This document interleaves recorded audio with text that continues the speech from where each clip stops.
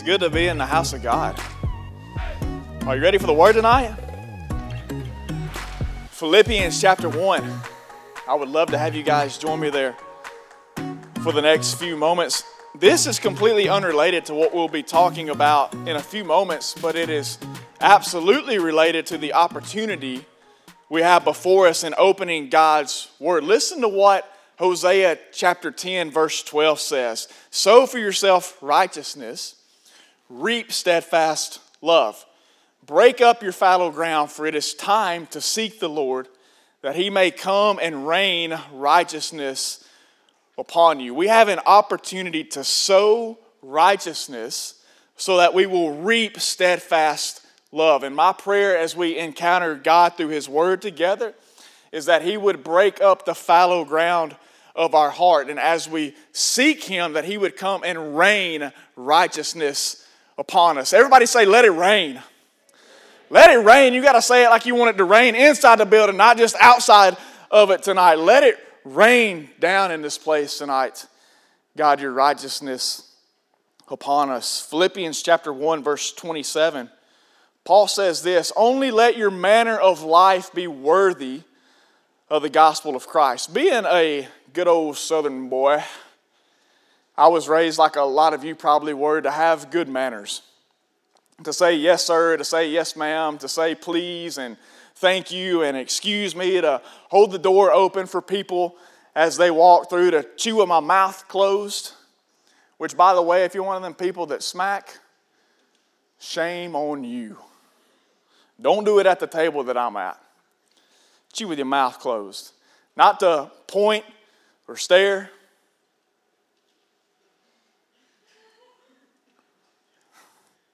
Or put my elbows on the table. To have good manners. And if there were ever times that I was misbehaving or not being polite, I would hear what's probably a familiar expression for a lot of you also. Trey, mind your manners, son.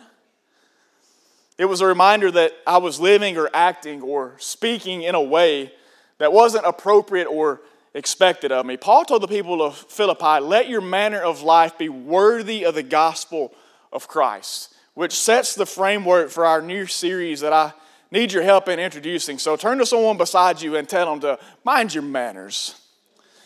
You've got to mind your manners.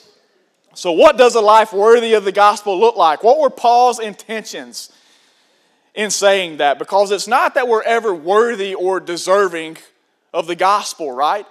It's not that Jesus looked down upon this earth and decided to send someone to cross your path to share the gospel with you, that you might encounter him and receive salvation because he saw something in your life that was worthy or deserving of that. He didn't look down and see some specific ability or giftedness that made him think that you were desirable to be in his kingdom so that he could use you for the furtherance of it. That's not why the gospel was spoken into our lives. We're not worthy of the gospel. So that's not what Paul is saying here. What Paul is saying is, as people who have heard and received the gospel and are now citizens of heaven, behave the way citizens of heaven are supposed to behave. In Ephesians chapter 4, verse 1, he said something very similar to that church there when he says, walk worthy of the manner of the calling that you have received. I want us to make sure that those of us who are citizens of heaven are minding our manners. And to do so, we've got to know what this kind of life looks like. What are the expectations? So let's get to our teaching text for tonight, which is in Philippians chapter 1. We're going to start reading in verse 12, and God's word says, I want you to know, brothers, that what has happened to me has really served to advance the gospel. So as Paul is writing this letter to these believers, he's doing so from prison. So that's what he's speaking to in verse 12, the situation that he's in. Verse 13, so that it has become known throughout the whole imperial guard and to all the rest that my imprisonment is for Christ. And most of the brothers, having become confident in the Lord by my imprisonment, are much more bold to speak the word without fear. Some indeed preach Christ from envy and rivalry, but others from goodwill. The latter do it out of love, knowing that I am put here for the defense of the gospel. The former proclaim Christ out of selfish ambition, not sincerely, but thinking to afflict me in my imprisonment. What then? Only that in every way, whether in pretense or in truth, Christ is proclaimed, and in that I rejoice. Yes, and I will rejoice. For I know that through your prayers and the help of the Spirit of Jesus Christ, this will turn out for my deliverance, as it is my eager expectation and hope that I will not be at all ashamed, but that with full courage now as always, Christ will be honored in my body, whether by life or by death. For to me to live is Christ, and to die is gain. If I am to live in the flesh, that means fruitful labor for me. Gospel people, if you're note takers, write this down. If you're not a note taker, write this down. Gospel people are to be confident people. This life that we have been given is to be lived with a manner of confidence. But listen to me, properly placed confidence. So for the first installment of this series, I want us to focus on the subject of confidence in all the right places. Paul finds himself in what will become a familiar place throughout the course of his life, which is a prison cell. But as we read his words, can you not sense that he has this obvious confidence about him, even in unsure circumstances? It's not that Paul was just serving a little bit of jail time for causing some trouble within the city. Paul's life was quite essentially hanging in the balance at this moment. While he's sitting inside this prison cell, he's not sure if they're going to decide to let him go, to make him stay longer, or to just drag him out and have him executed for the things that he was doing, which was proclaiming the good news of Jesus Christ. But even in the midst of their circumstances, he has this obvious and out front confidence about him. How? How can he have such confidence even in the midst of such dire and unsure circumstances? Well, it's because his confidence is found in and fueled by the right places. We as God's people, as citizens of heaven, are to live confidently, but to live with a manner of confidence, here's the first thing that you need to understand. It must be built on the Messiah.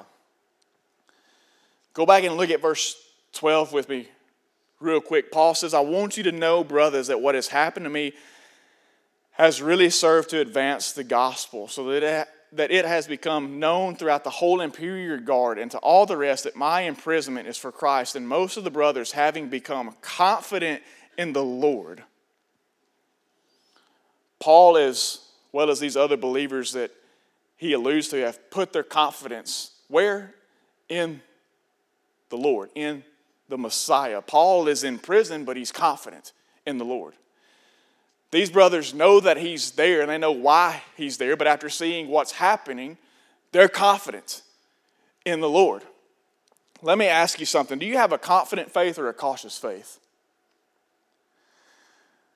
Do you, as a man or woman of God, have a confident faith, or do you have a cautious faith? Because it seems to me that so many believers, instead of stepping with assurance, are tiptoeing with anxiety. So instead of, I am a child of God, I am made new, I do have a high calling, I will live for His glory, it's more like, I don't know if I can do that. I just really don't want to disappoint Him. I don't necessarily think He could ever use me anyway. And so people who are supposed to be living with determined confidence are instead living with doubtful consciences.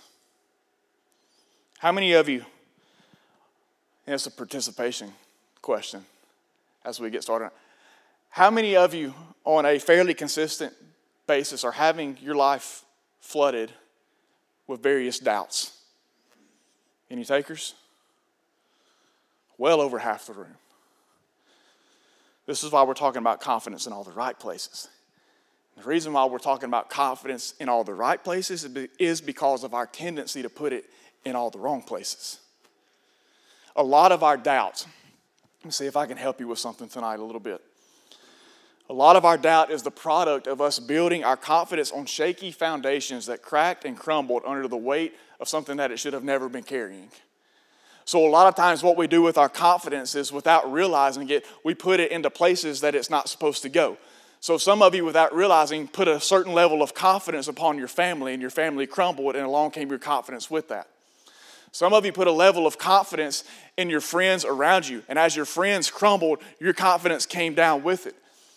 Some of you, probably not so much at this point in your life because you're a bunch of poor college students, and after you get done with this, you'll just be a bunch of poor young adults for the most part. But at some point in time, you'll probably face the temptation to put your confidence in finance.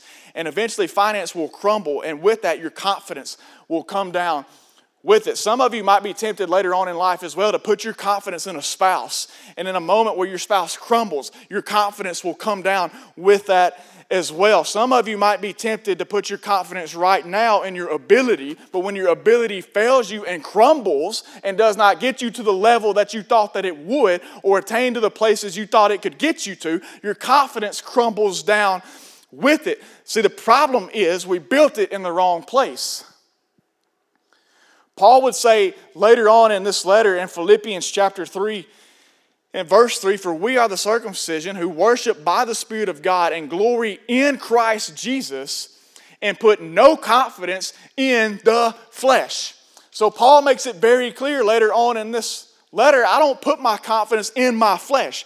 My confidence belongs and is built in Christ Jesus. But also at the very beginning of this letter, in chapter 1 and verse 6, he says this, "I am sure of this, that he," let me say it again, "he," let me put an emphasis on the he, "that he who began a good work and he will bring it to completion at the day of Jesus Christ." Paul's confidence was firmly built upon and established in Jesus and Jesus alone. And when it's built on the proper foundation, go back and look at verse 19 real quick. I got to show you this. "For I know that through your prayers," remember Paul's in prison, "For I know that through your prayers and the help of the Spirit of Jesus Christ," there he is again. It's funny how he keeps popping up in Paul's confidence.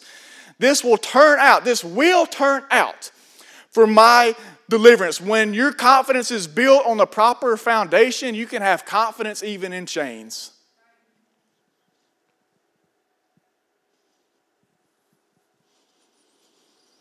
Build your confidence on the Messiah, on Jesus. Because his promises, his plans, his purposes will never crumble.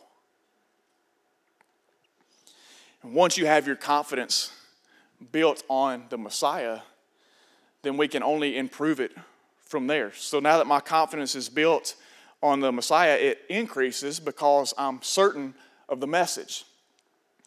Chapter 1. It's not even 14 chapters in Philippians. So good luck finding that one.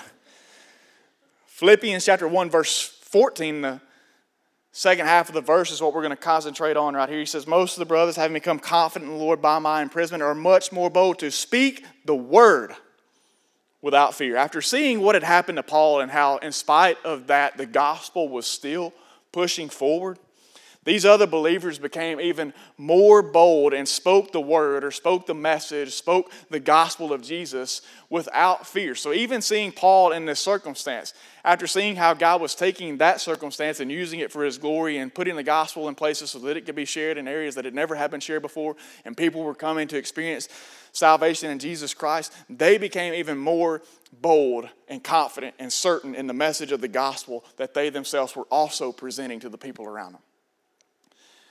Confident in the fact that only the gospel of Jesus had the power to change and transform any and every life. Confident in the truth that only the gospel can bring hope. Only the gospel can bring peace. Only the gospel can bring comfort. Only the gospel can bring healing. Only the gospel can bring true freedom. Only the gospel can bring life. Only the gospel can bring renewal. Only the gospel can bring grace and redemption into your life. And then check this out in verse 15. Paul says, "Some indeed preach Christ." So some indeed preach the gospel from envy and rivalry, but others from goodwill. The latter do it out of love, knowing that I am put here for the defense of the gospel. The former proclaim Christ out of selfish ambition, not sincerely, but thinking to afflict me in my imprisonment. What then? Only that in every way, whether in pretense or in truth, Christ is proclaimed, and in that I rejoice. Paul was so confident in the message and the power of the gospel that even when he found out people were preaching it with the wrong motives, he rejoiced. Why? Because he knew man's motives can't stop God's message from accomplishing its purpose. Is anybody in this room tonight thankful that man's motives can't stop God's message?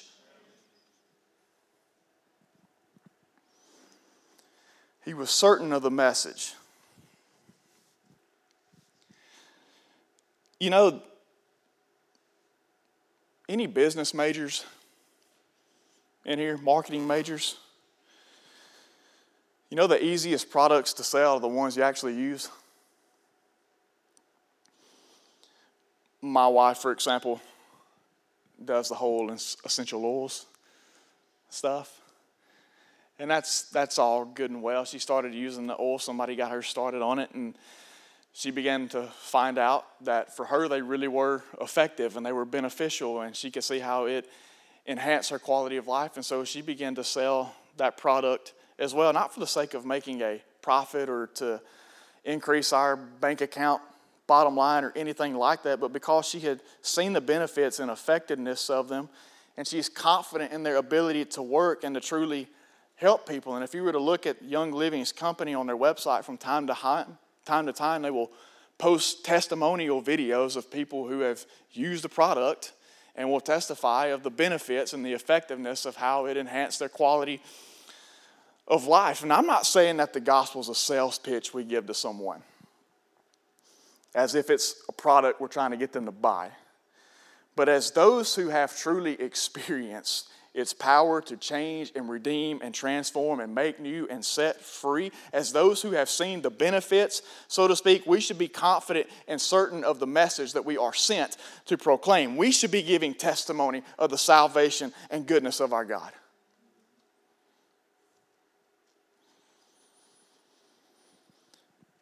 And what we as a church should find is that it's really not that difficult to step out and give testimony of God's goodness and His gospel if we have indeed experienced and seen the benefit and experienced all that it has brought into our lives.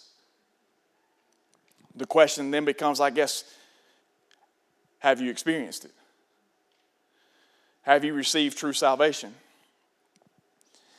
And if you have, kind of in just a real bad analogy kind of way, I guess, are you using the product? Or has the gospel of Christ, has His salvation that He has brought into your life, has the Holy Spirit, let me say, indwelling inside of you, just become a commodity that sits on a shelf that you pick up and use from time to time? A manner of life worthy of the gospel? Listen, a manner of life worthy of the gospel is one that is confident in the gospel. In this particular arena, our life should be marked by certainty, not timidity. Romans 1:16, Paul says, "For I am not ashamed of the gospel of Christ, because it is the power of salvation unto all people." As God's kingdom people, stand and deliver His gospel message with confidence and certainty, men and women. We should have confidence that's built upon the Messiah, but we should also have confidence in the message that we proclaim. And then to bring things to a finish, on top of all these other things, our confidence should increase because it causes us to have an unwavering in the mission that we've been called to carry out. When you carry a confidence in Christ and a certainty in the message, it will keep you unwavering in the mission. Go look at verse 20 with me. Paul says, "That is my eager expectation and hope that I will not be at all ashamed, but that with full courage now as always Christ will be honored in my body, whether by life or by death. For to me to live is Christ, and to die is gain. If I am to live in the flesh, that means fruitful labor for me." Then listen to verse 25. He says, "Convinced of this, I know that I will remain and continue with you all for your progress and joy in the faith." Even after all that he had recently been through, and while he was sitting in prison, Paul held a confidence that kept him unwavering in the mission of making disciples. And he was confident in the ultimate success of that mission that Jesus would bring about. If I live, he says, that means a fruitful labor for me. Paul had an expectation that came from his confidence that as long as Jesus had him here on this earth, that meant fruitful labor, not unproductive labor. Paul had an expectation, Paul had a confidence that while he was here on this earth, Jesus would use him to plant seeds that would lead to a harvest of souls. And if Paul would have lost that confidence in the mission that Christ placed on him, it would have been super easy for him to accept what seemed like the reality of his demise and give up and quit. You ever felt like quitting from time to time? You ever felt like throwing in a towel on this making disciples stuff? You just get fed up from time to time because you feel like you're beating your head on the wall, because you pray and you pray and you pray and you pray and you pray and you pray and you pray and there never seems to be any change. There never seems to be any response. There never seems to be any difference that takes place. Would have been easy for Paul to accept what seemed like a dark reality and just give up in that prison cell. But he was convinced that Jesus was going to bring about success and that lost souls would indeed be saved. Now fast forward to us in the modern day. The mission is still the same. To go and make disciples, to introduce people to Jesus and let them know about the love of the Father, especially considering what we're fixing to celebrate this Sunday. The mission is still the same, but there's a couple of things I fear have crept into our outlook of it.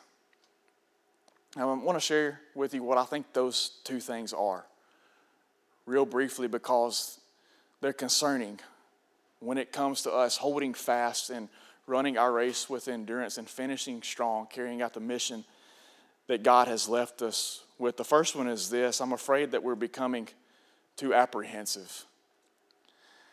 Our outlook on the mission is becoming too apprehensive. In other words, we're too afraid that something bad is going to happen,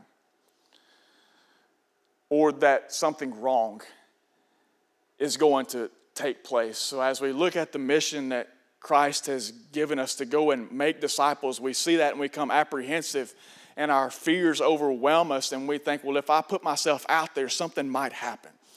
I might face rejection. I might face recoil. I might lose some status. I might lose some popularity. I might lose some relationships along the way. And so we become apprehensive when we look at the mission and we pull back in fear because we're afraid something bad might happen or something might go wrong, that we might do or say something that somehow leads somebody astray that's already astray. We're too apprehensive. And the second thing I feel like is creeping in is that we're becoming too apathetic. When we look at the mission that Jesus gave us to go and make disciples, we're becoming too apathetic. In other words, we've lost interest. There's no enthusiasm for evangelism inside the church anymore. And on top of that, there's no expectation in a lot of cases that anybody will even come to know Christ. Listen to me, guys. I've been and sat inside of ministry meetings where we plan an event or we organize a service or we made a plan to go out and do a community block party and we got all excited about that event, and then when it came time to do it, we prayed over a little bit and then we said, well, we'll just see, whatever happens, happen. Maybe somebody will come to know Jesus. To be honest with you, I'm kind of tired of the maybes. I don't want to be a part of a body of believers who get together and gather in groups like this in a room this size with this many people, and we put together our minds to go out and do missions, to go out and do ministry with the mindset that maybe somebody will come to Christ. Paul was confident that souls would be saved. He had an expectation. If I live, that means fruitful labor. So for us here in the modern day, as long as Christ has us here, that means fruitful labor for us. We should have an expectation. We should have an enthusiasm. We should have an interest and a burden and a passion for lost souls, and stop being so apathetic to the thought that there's people around us in our classrooms, at our workplace, sitting across from you at the table, at your family dinners, that are lost without Christ and going to hell, and not having any confidence in the power of the gospel to save them. If we have no more expectation than what we have, then why do we do the stuff that we do? Push back on your apprehensiveness. Push back on being apathetic, because this shouldn't be the case. Our manner of life should hold confidence in the ultimate success of the mission. Scatter enough seed, and I promise you some will sprout and take root and grow. I'm not saying it's going to be easy. I'm not saying everything's going to be a revival. Paul understood that as well as anybody. Not every mission trip ended up in a Pentecost event where thousands of people got saved. But does numbers determine the success? Now, as a matter of fact, when Jesus is making reference to people coming to salvation, he says, narrow is the way, and few who find it. Narrow is the door, and few go through it. Scatter enough seed, and I promise you some will sprout and take root and grow. But have a confidence so that we will not waver in the mission that Jesus has given us. Live with a manner of confidence. Just make sure it's in all the right places. Our life should carry a confidence that's built on the Messiah, certain of the message, and keeps us unwavering in the mission. Men and women of God, please find your manners. Hey, this is Trey Mitchell, college and young adult pastor. I just wanted to say thank you for listening. It's our prayer that God uses these messages in a way that challenge and encourage you to live for His glory. If you've never placed your faith in Jesus as your Savior, we would love to help you with making that decision. Just reach out to us through our webpage at underwoodbaptist.org. Be sure to check back in with us next week as we again encounter God through His Word here at Life.